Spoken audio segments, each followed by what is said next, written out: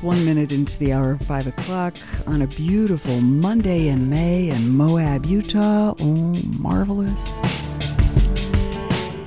The show is This Week in Moab, and I'm your host today, Christy Williams Dunton. A real pleasure. Thanks for tuning in. You know, the docket tonight for This Week in Moab is stacked like a bunch of pancakes. We're going to dive into the sweetness right away because we only have just a minute with a wonderful person named Rachel Wooten. We're going to start with her about an event that I feel is not something you hear about every day. Could affect positively the jobs in Moab. Stay tuned for that. We'll also have Nara Bopp talking about an event that's happening on May 17th, all about making it hurt less. August Granath will round out the show talking about the economic diversification of place and how we spend the dollar bills, y'all. Okay, welcome to the studio, Rachel Wooten, the Public Affairs Specialist with the Bureau of Land Management here locally. Hi. Hi, good evening, everyone. What a cheery face that looks so full of information. A sparkling opportunity to meet you, Rachel. You've been here for how long as the Public Affairs Specialist? I've been here for about 2 years as the Public Affairs Specialist for the Bureau of Land Management Canyon Country District. And before that? Before that, I was based in Salt Lake City, also in Public Affairs for the Bureau of Land Management. And you look like... I'll just put it this way. You have the West in your auric field. Where do you come from? Yeah. So I grew up in northern Utah in Logan, actually Providence, if folks are familiar with that area. But I just feel so lucky to get to continue to live and work in Utah, especially in Canyon Country. It really is a remarkable place to live a life, isn't it? And the trick, among the many that there are, is to be able to be employed enough to pull the rent together. And also, you're lucky if you're able to work with the land itself because it's such an entity to itself, isn't it? Here in Moab, Utah. Yeah. I work for the Bureau of Land Management, obviously, and I feel pretty lucky to get to go out in the field sometimes and help people explore their public lands or learn about them in my job. Okay, so for people that are maybe not completely familiar with the mission, there's a whole multiple use facet that sets it apart from other land management agencies. Why don't you describe a little bit about the BLM and about the event that you've come up to share today? You bet. So the Bureau of Land Management has a multiple use and sustain yield mission. And what that means is we manage public lands for many different user needs, many different uses, and for many different resources on there, right? There's cultural resources, natural resources, all kinds of things. And I love our mission because I think it's exciting to get to be exposed to issues every day and challenges balancing those things. But yes, today I'm here to talk about open houses that we're doing. They're career-focused events. We'll do 2 this week in Moab and 2 in Monticello. And it's actually starting in the Bureau of Land Management Moab Field Office right now. Right now? So you're catching us right when we'll say the tea and cookies are happening. And then you're going to slide in and be able to share with people about the employment opportunities that are happening.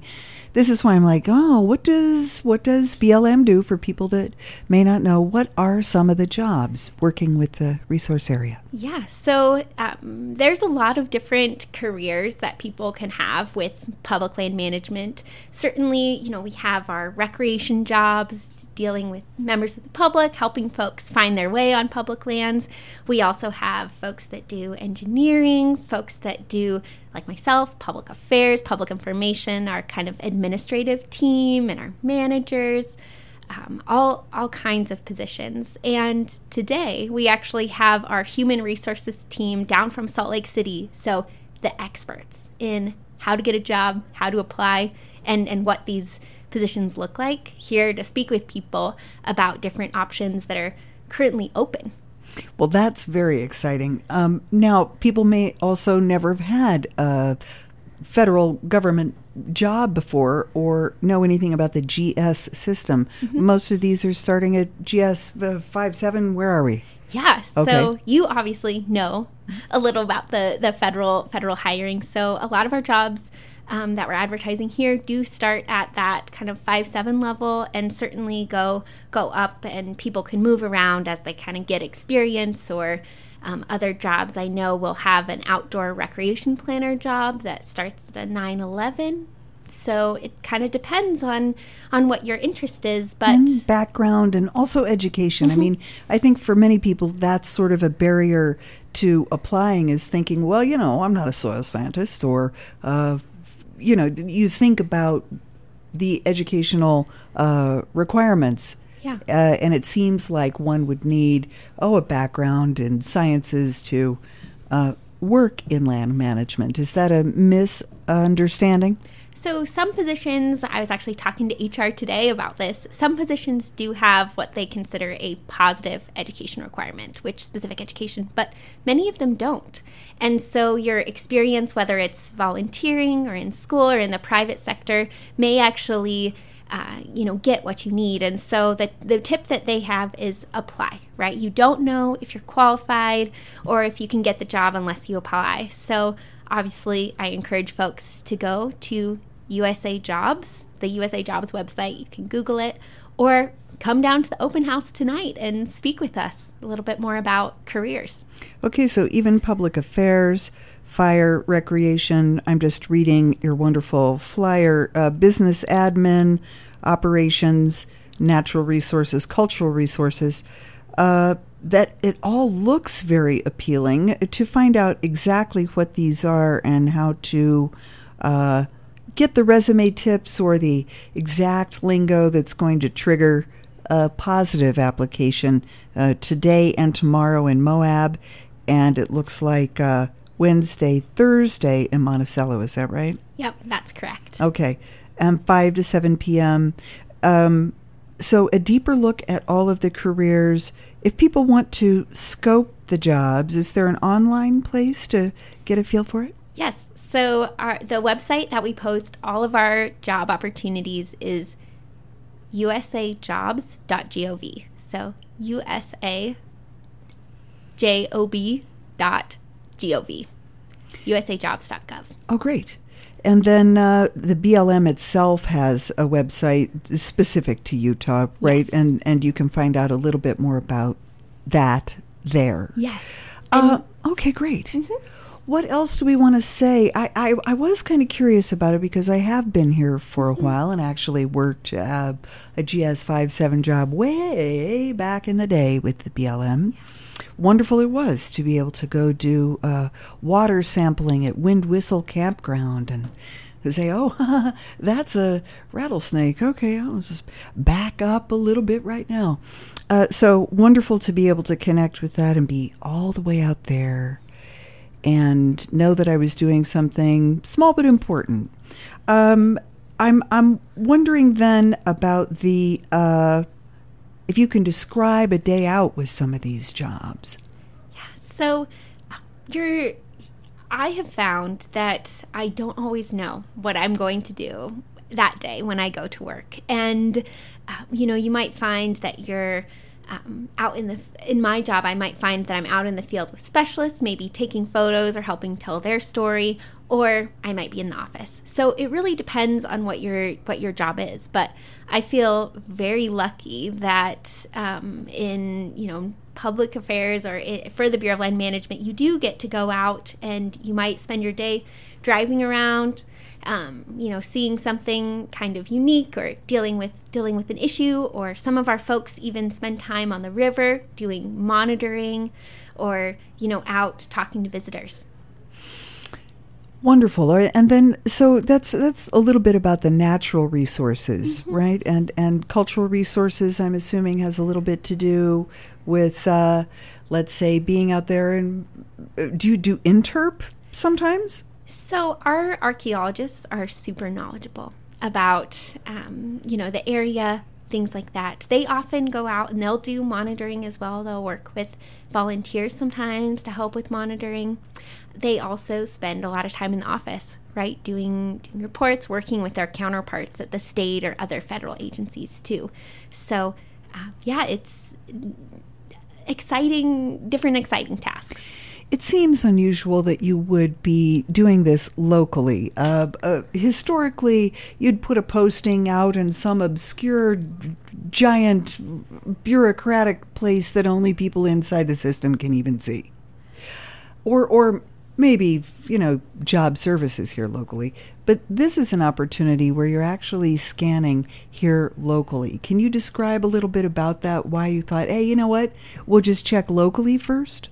Yes, so certainly federal jobs are open to everyone to look at on USA Jobs, but we live and work in this community, and we want other people who live and work in this community to feel welcome and feel like they can apply and have the tools to apply. So I'm really excited about these open houses. I know our team from Salt Lake, as well as other folks here locally who work for the BLM.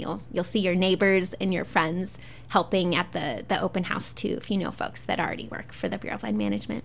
Great. So an open house indicates just casual, not something presentational, come at 5, leave at 7, or else it's drop in, right? Exactly. So fantastic. Drop in. And our office in Moab is at 82 East Dogwood Avenue. So if you know where the Village Market is, we're just kind of down the street from that. And our office in Monticello is just on Main Street in Monticello. You'll see it as you drive through.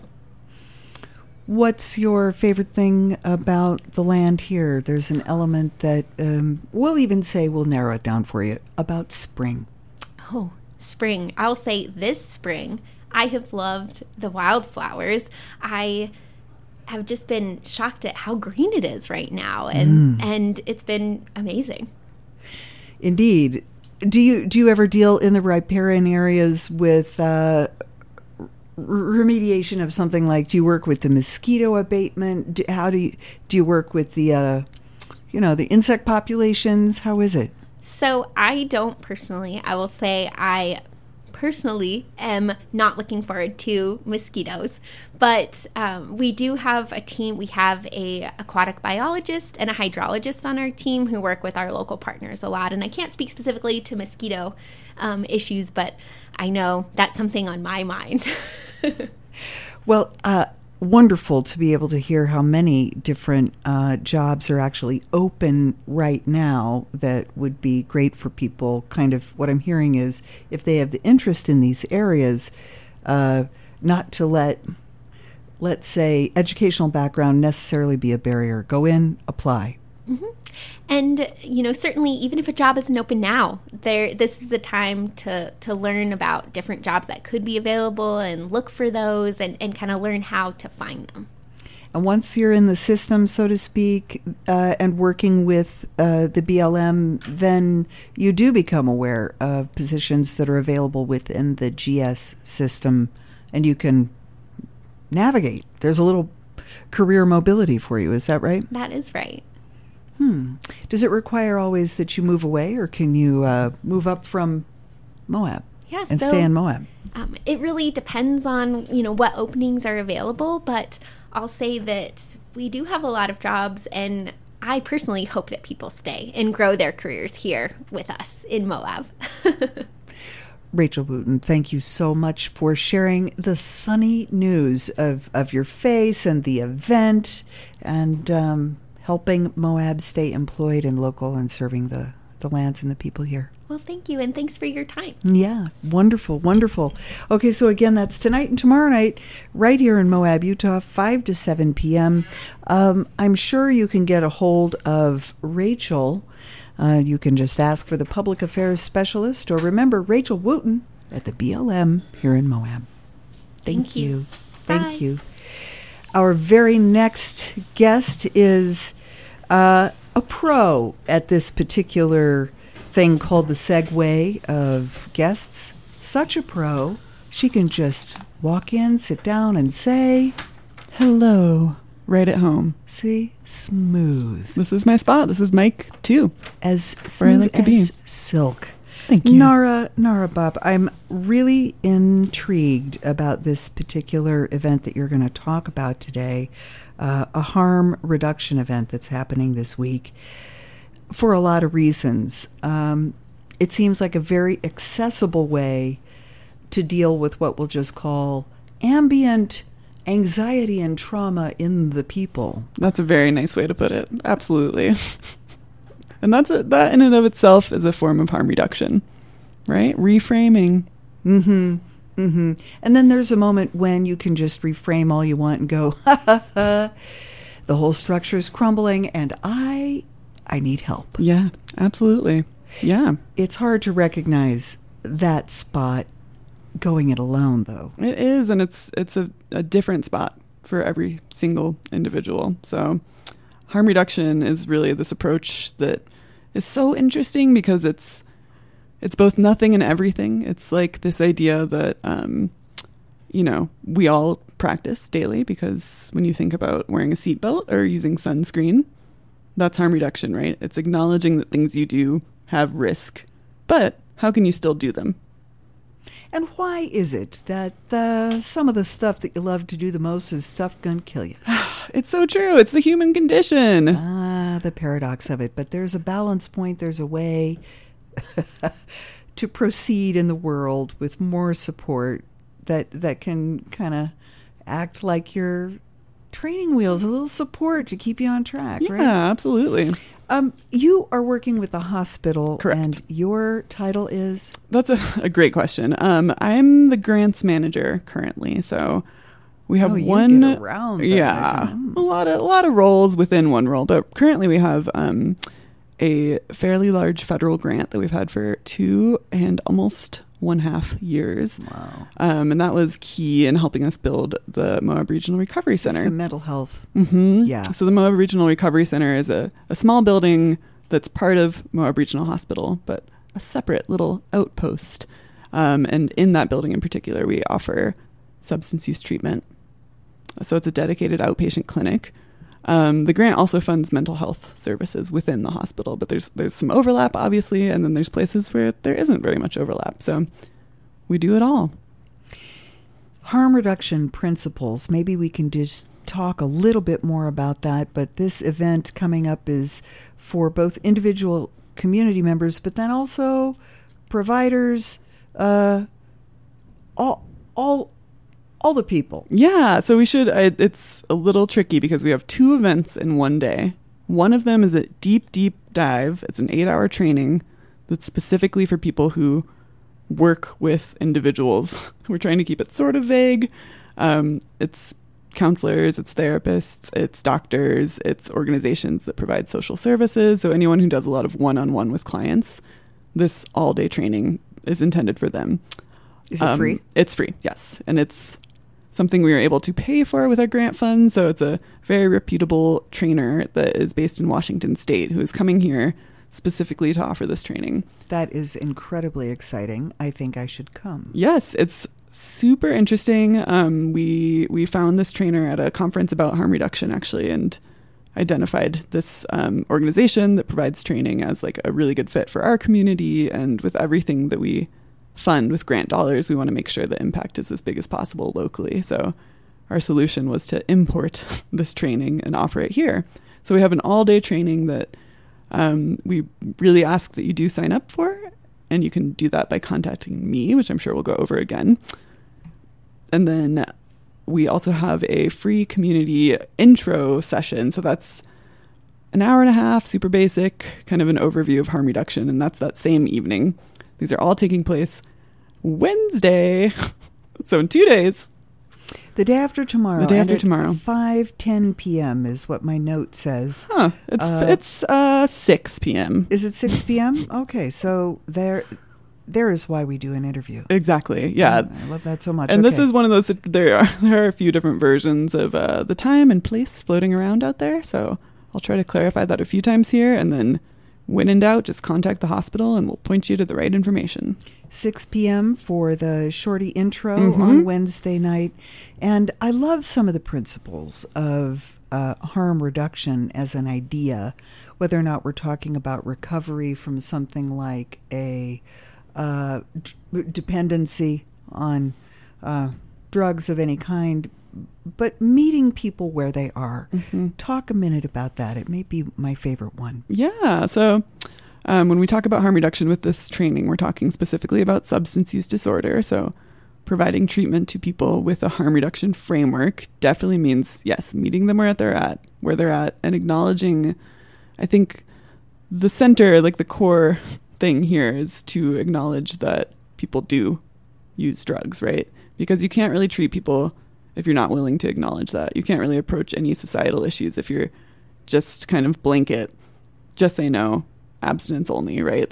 We've tried that approach as a society and we found that it doesn't really work. So part of the harm reduction model is meeting someone where they're at, acknowledging that not everyone is actually ready to or interested in completely abstaining from all substances, and still finding a way to help them improve their lives, whether that looks like counseling, whether that looks like social activities, whether that looks like medication that can help them manage some of their dependencies.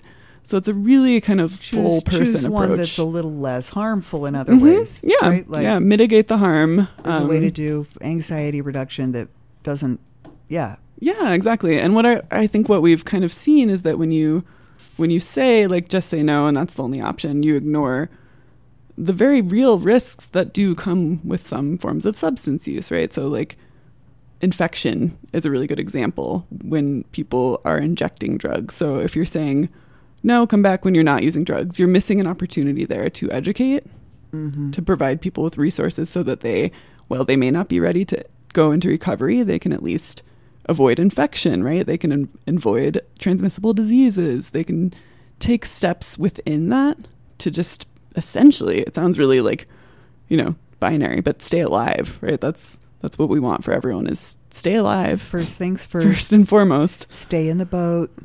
Exactly. You can't, something I hear a lot in the work that we do is, you can't be a person in recovery if you're not alive. So that's really the framework. And it's helpful to remember that, because I think a lot of people have trouble with some of these concepts because they see it as enabling, they see it as encouraging drug use or alcohol use or whatever we're looking at, right?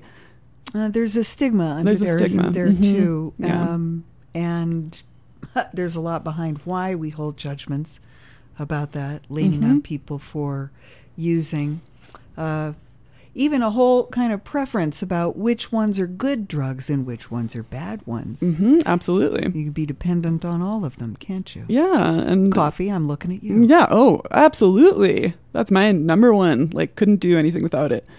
Coffee harm reduction. You could think of some things, right? Maybe a little creamer would help with your stomach acidity, things like that. It's a fun sort of framework to try to apply to anything and everything that you do, because there's always a way to make something maybe a little bit safer or a little bit better. A lot of it we just do without thinking, but a lot of it, it's kind of that next level, right? So you have to get away from the mindset of just don't do this, right? Just don't have this behavior. Just don't. So it's sort of like, let's get real and help each other and leave the dogma of the binary all or nothing. Yeah, exactly. I love that. Okay, and then I love this other principle that it's a health issue, not a criminal one. Drug use. Yeah. Okay. Yeah. Bring it. Tell me. Yeah, I'll go there for sure. Okay. I mean, alcohol is a really good example, right? Like, we know alcohol to be something that is socially acceptable within certain parameters. It's legal in most settings. It's essentially sanctioned, right? But it is a substance that does a lot of real health harm and a lot of damage. But if you think about alcohol and how we think about it, right? Like, if someone is drinking, you don't immediately go to bad. That's bad, right? But it is a substance that we know that can do a lot of damage.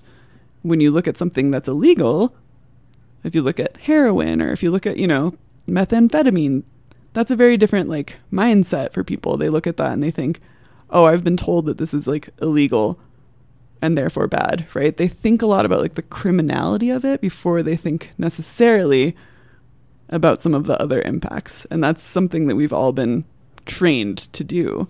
The social acceptance piece of it too. we've come a long way with marijuana. Absolutely. That's an even better example. That's something that's totally shifted in a lot of states and communities to be acceptable within certain parameters. And that also speaks to why things that are regulated are often safer. And that's a form of harm reduction too, right? If something is consistent and if the supply is checked and managed and overseen, then it's way less likely to contain like a fatal contaminant. So that's a really good example. Do you think that there is a sort of, I guess, larger framework understanding of how rampant, perhaps even global PTSD is, and how that feeds into habits to try and relieve I think that existential, I think that that's another core tenet of harm reduction is understanding that all kinds of like negative and traumatic life experiences make people much more vulnerable to dependencies. At the same time, there's also a really strong genetic component. And that's the thing that we don't always think about. So I think there's a really delicate balance between thinking like someone's actions and behaviors are a result of something that happened to them, right? And understanding that sometimes like 1 out of 3 people at a party are just going to have a way harder time like putting that next drink down because of all kinds of factors. Some of them, many of them that happened before they were born. So I do think that like there's a tendency to assume that someone is has experienced something traumatic, right? And that's why they're utilizing a substance to feel a certain way. But sometimes that's not the case. And it's really interesting to start to really look at some of the data that we've been able to get over the last like few years about these conditions where it's like, okay, that helps with the stigma a little bit, actually. And that's why the opioid epidemic has been so incredibly impactful in society, is because everyone is pretty susceptible, right? Like we started seeing people that don't fit into our stereotypical categorization of people that have addiction, right, dying from opioid overdoses. So that's something that I always try to point out as like that reframed it for people, right? It's very addictive. It's very like fatal when used inappropriately. It's not. It doesn't discriminate. Matter of being of higher moral fiber. Exactly. So sometimes that's helpful to frame it. So there's a lot of, yes, there are a lot of societal issues. There's a lot of trauma. There's a lot of just honestly, like, you know, we all need some form of escape and release. And that's why I think acknowledging that like humans do use substances to feel certain ways on a daily basis is a key when you're thinking about all of these things. And then getting deeper into why we think some things are good and some are bad is when you start to really understand your own biases and where those might have come from. Juicy terrain to explore. It is. Whether it's so fascinating. you're an individual community member or if you have a professional role as a provider to help people grapple basically with living.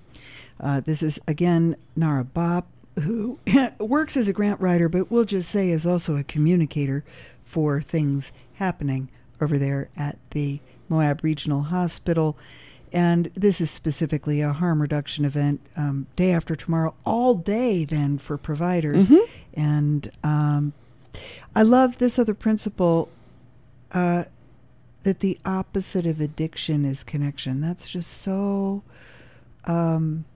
deep, really, and so beautiful. Yeah. So scalable. It is, absolutely. And it's another really big important thing that gets missed sometimes is that you absolutely need social connections in addition to any kind of treatment that you're getting. And we're seeing that be incorporated a lot more. We're having, we have like USARA locally, an organization that does peer support and offers sober social activities. And that's been really amazing in our community. And then also when you preclude someone from getting services by saying like, no, you have to be 100% like ready and for 30 days exactly or something. then you are missing an opportunity to connect with that person. So to embrace people where they're at really does create more opportunities for social connectedness, and eventually I think we see that the odds are going to be much higher that they are ready to engage in recovery. It's so great. And so this is also sharing not just about this harm reduction model with a little bit of educating data but an opportunity to network, I'm assuming, and to find out what resources are available through the center. What do you want to say about what this evening is going to be about? Yeah, I mean, I think for those that are unfamiliar with the terminology that we're using right now and that's being used more and more frequently, so just the concept of harm reduction, this is a really great sort of just opportunity.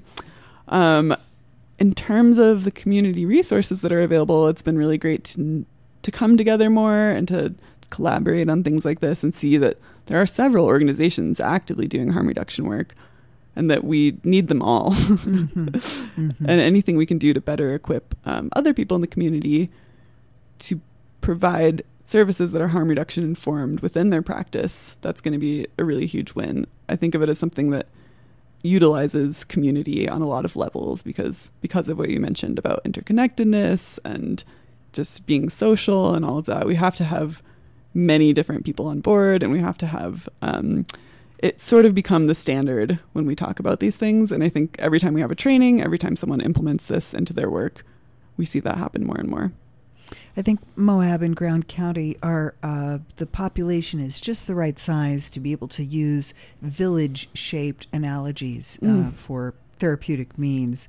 I'm thinking about communities in Africa who, when someone does some kind of violation of the community norm, maybe some violent act, they gather around this person, and rather than punish them, gather around them and say, what does this person need? And the circle and the holding hands and all that's a very, very important part. Yeah, that's a good point. I think when people are experiencing problems related to substance use here, they probably are interfacing with, any number of social or like city-run groups or forces, right? So to have the ability to be consistently approaching this person with the same sort of framework, I think that can help a lot.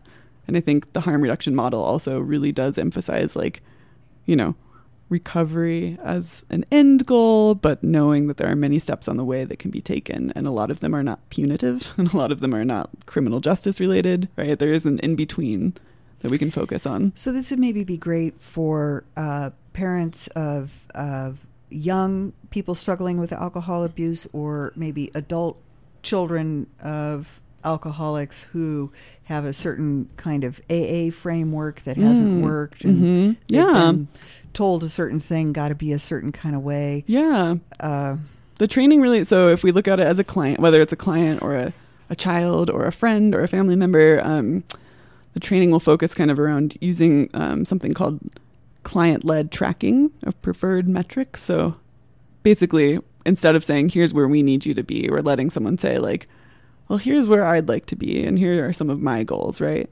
So the training focuses around that. There's some sort of role-playing, some interviewing techniques, some harm reduction goal setting, and then some safer use strategies. So going back to the idea of preventing sort of secondary diseases or infections, that's some of the stuff that's encompassed in safer use. So all of that. Yourself feel better about just less. Yeah, exactly. Just less. Right, less. Making sure that you have social supports, making sure that you have like some of the amazing things that we now have that can prevent overdoses, right? So having naloxone on hand, being trained how to use that, that's something that's going to be touched on in the training. A lot of really cool tools to have. Right? Yes, that's specifically for opioid reversals. So or opioid overdose reversals. And that is what we are seeing as the most fatal overdose cause is opioids. Sadly. And you'll be sharing a little bit of the data around use and overuse and abuse and all those things that feed into the framework of harm reduction, right? Yeah, and it's always moving, right? There's always new things coming in to the supply. There's always things coming through Moab specifically that we have to be on the lookout for. So it's a constantly changing field, but a lot of the principles really are the same. The tools can be a little bit different when it comes to preventing certain fatal responses, but for the most part, using the same approaches is the way that seems to be the best way forward. I appreciate this so much, Nara Bopp. Yeah. It's something so comprehensive. I think this is the piece that gets overlooked a lot in reportage. Just observing that everybody got their something. Yeah. Everybody leaning on so true. something. It can be really oversimplified and it can be really over-stigmatized, and, that doesn't really get to the core of the problem. Thank you so much. Is there anything else we want to say about the beautiful small things of finding our way to connect? I do want to just plug again the services that we provide at the Moab Regional Recovery Center. So as I mentioned, it's a full-service outpatient clinic for all kinds of treatment services, whatever that might be for you. We also offer office-based opioid treatment. So we have methadone that we dispense from our clinic. We have recovery resource engagement services. We have group therapy. It's super comprehensive and it's super awesome, and it's right here. And that's like a huge win for a community this size, right? Very much so. Not the norm. And it's not, there's not as big of a cost barrier as people might fear. Tell me there's good news about Absolutely, yeah. So it's the same as any service at Moab Regional Hospital. Inability to pay is never going to prevent you from getting services. There are more funding streams specifically associated with certain services in the treatment clinic, but in general, the same principle applies. Like, you'll never be turned away. Please don't ever let that dissuade you from getting services. There are people there to help you figure out how to make it work financially. Trauma informed. Yes. Harm reduction informed. Mm-hmm. Destigmatized human beings. Yeah. There for you. It's good stuff. Thank you. Thank you. And just one more time, that's 9 to 5 on Wednesday at the Moab Free Health Clinic. And then that community training in the evening is 6 to 7:30. Same location. I'll be standing outside waving. You'll be the one wearing the golden trout earrings. Yes, correct. Yeah, I'll put those back on Wednesday. Shining wonderful. Now that I've sort of outed that you have to, but she looks fabulous. You'll recognize her by the fabulousness. Thank you. Thanks, Christy. I appreciate it. Thank you. And next, if you've just tuned in, it is This Week in Moab. I'm Christy, your host today. We have 20 minutes left in the show. And now we are moving on to a thing called the economic diversification spend. It implies that there is enough to do that with, and that's exciting. Here to talk about it is none other than dear August Granath from Grand County. Hi, August. How are you? Hi, how are you doing? I'm really glad to see you. Happy May. Thank you. Happy Monday in May. Happy the day after Mother's Day. Oh, thank you. What kind of Monday was it for you down there at Grand County today? It's great. Yeah? Yeah. Okay. Feels like we've been in a big vortex of chaos and transition, and it's starting to click back into gear. And I would say that this project that I'm mostly here to talk about, I'm going to touch on two other things too, is in large part tied up to I think, turning a corner as a department in many ways. And, obviously the context of what we're talking about is changes to state law. How do we fund the projects that we as a community want to accomplish? And kind of basically unpacking the kind of outcome of that change to legislation, change to state code when that gets implemented on the 1st of July. Talking about the transient room tax that shifted how much money there is to spend on what? Yeah, so once again, for those who aren't kind of up to speed, transient room tax is a 4.25% sales tax on lodging, short-term rentals, Airbnb, motels, hotels, commercial campgrounds. The state has rules about how the county can spend that money. About 2/3 goes to what they call a mitigation, or which typically is law enforcement, search and rescue, kind of the added costs that are borne onto our local service providers just to take care of these additional people that are coming here. And then the other third is kind of more of a projects bucket, and then it's further divided into 3 subcategories. There's a kind of establish and promotion of tourism, and that can be all the way from planning to development to product creation. I think there's a notion that it's purely advertising, and that's just not true. But But generally, it's, in this tourism ecosystem is how I like to phrase it. For a couple of years ago, Grand County was granted the flexibility to spend about $1 million a year on economic diversification projects, which very loosely defined. And then there's another smaller category that supports recreation films and conventions. That's what funds the Film Commission. It's what funds part of our trail crew, referred to as Trail Mix or the Grand County Active Trails Department. And what happened with the state law this year was the sunset, aka the repeal date for that flexibility on transient room tax funds, was basically just accelerated 3 years. So we were supposed to have until 2026. The change to state law meant that change is implemented July 1st of this year. So we thought, we had established this grant program, the STAR grant, as kind of the first pilot program of this diversification funds, with the ethos of, we're not sure completely as a community what economic diversification looks like, but we know it generally follows the guidelines of driving towards a more sustainable, resilient, and equitable economy, right? We want people to be able to have access to jobs and opportunity that aren't explicitly tied to tourism, but there might be little corners that are relevant to tourism, but are still strong. And still looking at what was it used to? Light development, it used to be called. Light manufacturing. Synergy Corporation is like the golden standard of economic diversification in the Valley, right? And so, long story short, the legal ability of Grand County to spend transient room tax dollars towards economic diversification activity is literally illegal starting July 1st. And so where that puts us as a county and as a department is we have some reserves that haven't been spent. We have money that we have accumulated up until July that is eligible to be spent on economic diversification activity. And now we have kind of another ticking timer a little bit. A very short timer. Yeah. And so we just do have to say that it is unfortunate that before it could really show its value, this idea of supporting a very heavily impacted community, that time's up. Yeah. But you do have $650 to $850 million in this. 645. You said 600 million. 600,000. There it is. Yeah. Another note yeah. that was not.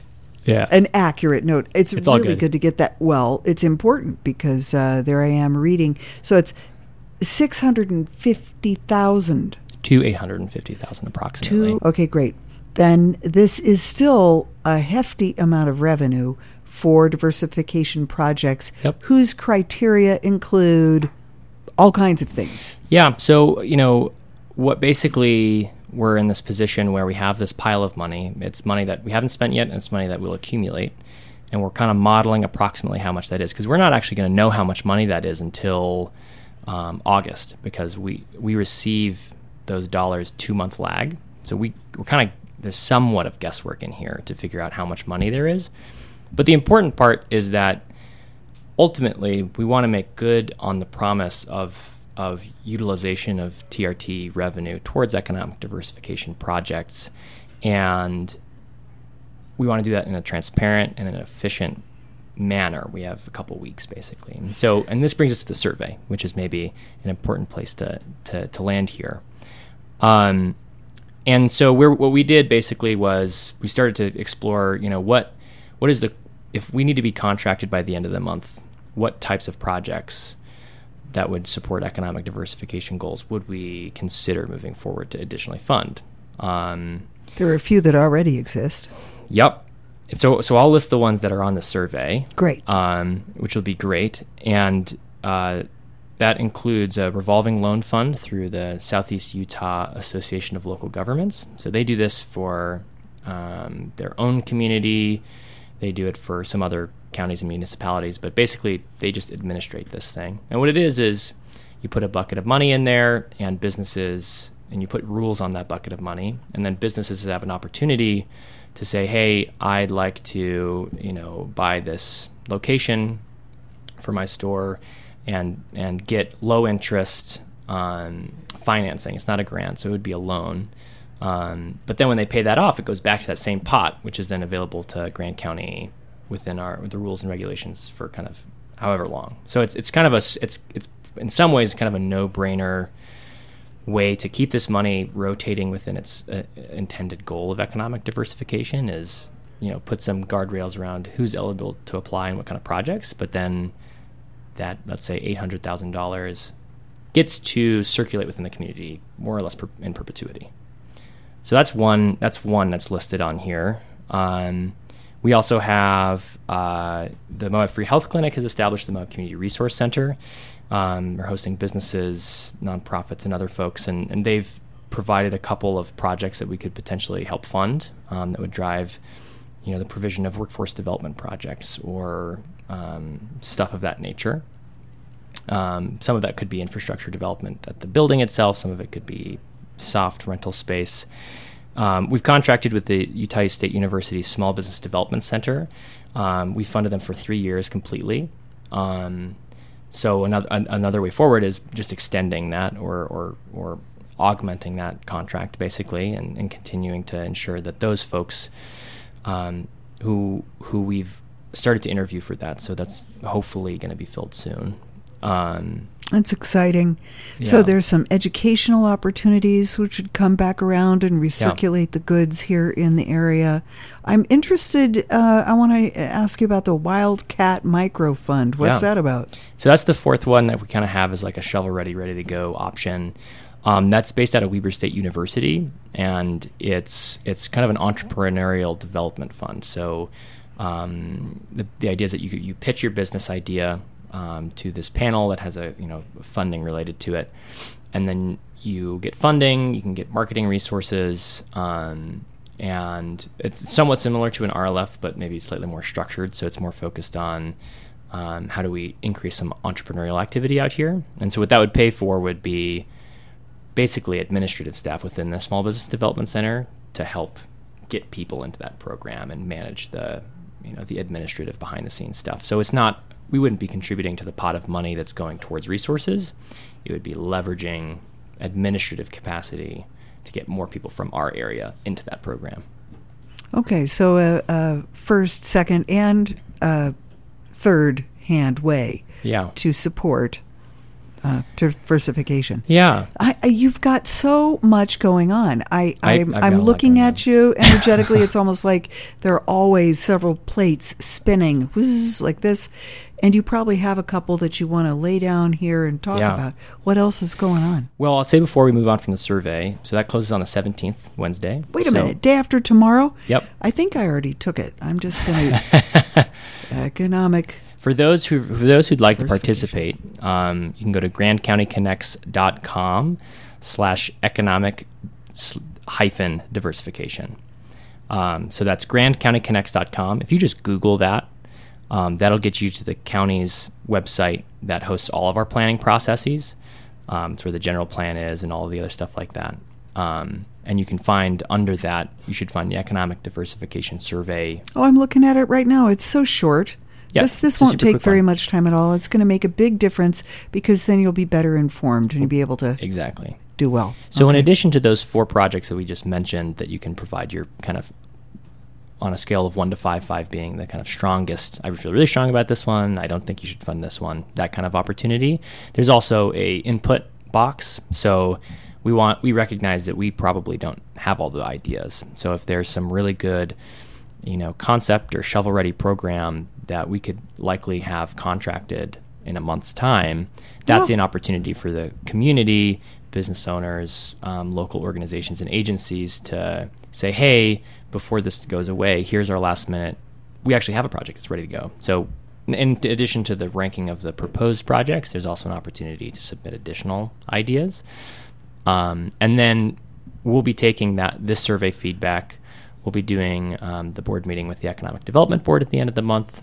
They'll be considering kind of the outcomes of the survey and passing that along to the county commission in June. And so hopefully by the end of June, when this law changes, we'll have a plan of action and some projects contracted. Now, shovel ready is one of those things that's it's a wonderful phrase, and it is more aspirational than real most of the time. It's like when there's a grant coming up and the grant is due tomorrow, and you've been dreaming about this thing, but now you have to write it 12 hours before you send it. This reminds me a little bit about this, and so I'm a bit.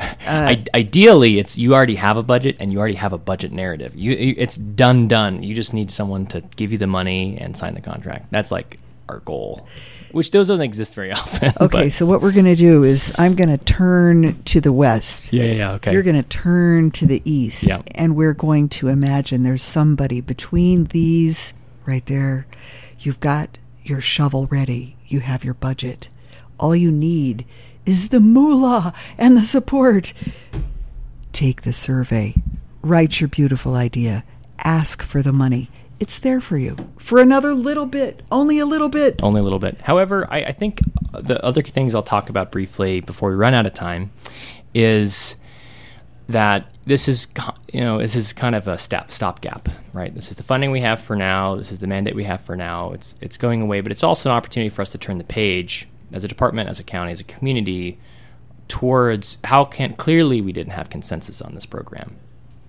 Somewhere in the weeds, there was upset people, and those upset people were able to speak to our legislators, and those legislators responded to their constituents, right? And so we're stronger when we're aligned. We're stronger when we have a joint vision. And in some ways, this process kind of getting repealed is an opportunity for us to set a forward-looking direction, agnostic of resource allocation, to say, okay, what is economic diversification? How do we get on the same page, and how do we go there? And so, sweet reframing. I like it a lot. It's very positive. So we're in the middle of a process of scoring proposals to do just that. So we're hoping to do a economic development kind of holistic planning process that'll start in July. So we received 20 or so proposals from various agencies and consultancies that do this kind of work of facilitating community dialogue and really getting to a point of how do we, as a community, as complex, as disagreeable sometimes as we can be, to identify those things that we can agree on and move forward, and maybe set aside those things that we can't agree on and say we need to solve this or figure out a way forward and still love each other as a community and kind of bury the contempt hatchet a little bit. It's for everybody's good. Yeah. So anyway, just to say that's what's coming up. So this isn't, for me, I don't see this as like the end of, diversification. End of diversification or like holistic, smart economic development planning. I think this is the beginning in a lot of ways. So two quick things I'll plug that are kind of in that vein. Another opportunity for public kind of input and planning on March 25th. So that's next Thursday. May. Thank you. May 25th at 6 p.m. at the Mark. There's going to be an opportunity for folks who are involved or interested in the future of the Moab to Monument Valley Film Commission to provide input on kind of its organizational structure. Right now there's a proposal on the table to consider basically, instead of having the Grand County Fund and operate and manage that, it has been at the city, it's been a nonprofit before, to spin it off in kind of a nonprofit status to be funded by Grand County and to drive more revenue towards it from other sources. And so if that's something that charges you up, that you have an opinion on, that you care about the local film industry, etc., then show up to that. There's also a survey that you can fill out that's an RSVP that includes, if you can't make it, here's my thoughts on that. Oh, good. And if you go to discovermoab.com/film. Oh, I'm doing it right now. Yeah, so let's see if this works live. Moab. .com/film. That's right. Okay, let's see. And it's just it's a redirect to a Google survey, but okay. Now we get to test Christy's big fat thumbs, and it works. Help shape the future of Moab to Monument Valley Film Commission on May 25th, seeking input from stakeholders. Again, Thursday, May 25th at 6 p.m., and the RSVP link is here. I'm going to click it to make sure. It looks like there's even a Zoom. You can play that way if you prefer. Thank you, August Granath, for hooking me up with that information, because I have opinions. Okay. And then there's another thing. I know there's one more. There is another thing. So tomorrow's County Commission meeting day. We have a couple things on there, but I think the one that folks probably would care about the most is that we've seen that kind of from July 4th to Labor Day has, over the last couple of years, since the super sugar high of kind of the post-COVID era, has kind of fallen off, relatively speaking.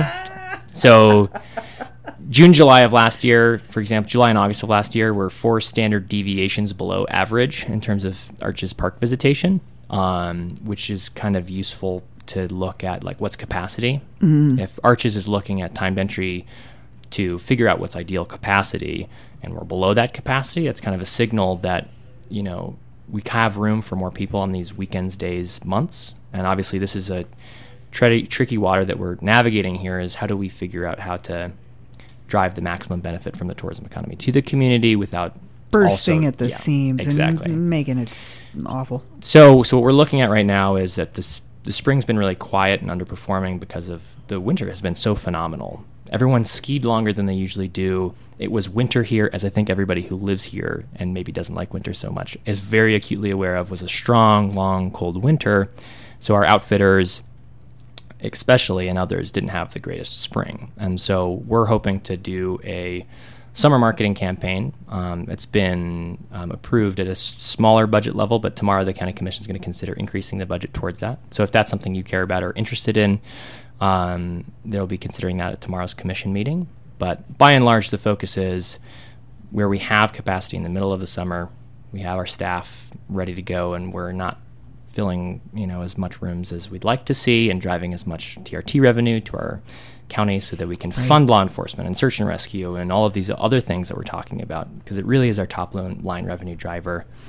We're hoping to do that this summer, and within a lens of how are we doing that responsibly and respectively, and adding not just come visit Moab with the Delicate Arch, but also stay on the trail and be aware of biocrust. And, so we're doing, actually, the way it'll work is you'll click on an ad on a website. It'll go to our website too, kind of a blog post saying, here's how to recreate in the summertime, which we're focusing on water-based activities. We're talking about...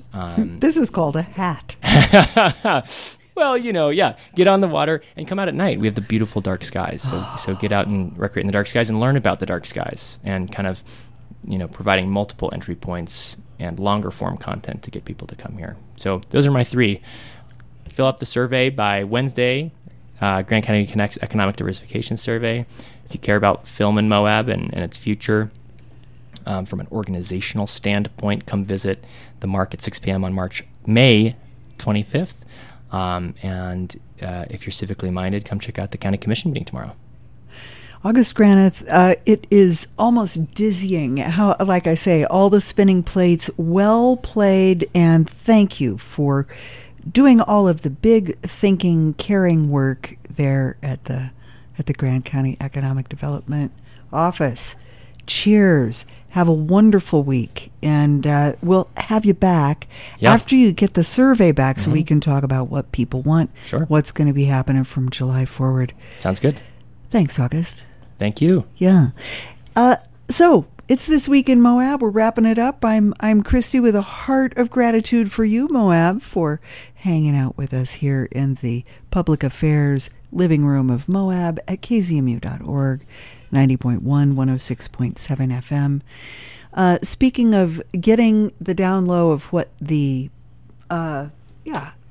words that serve are, we're going to go to our youth with the word of the day. And then, I do believe we've got some more news coming your way. Stay tuned. Love you, Moab.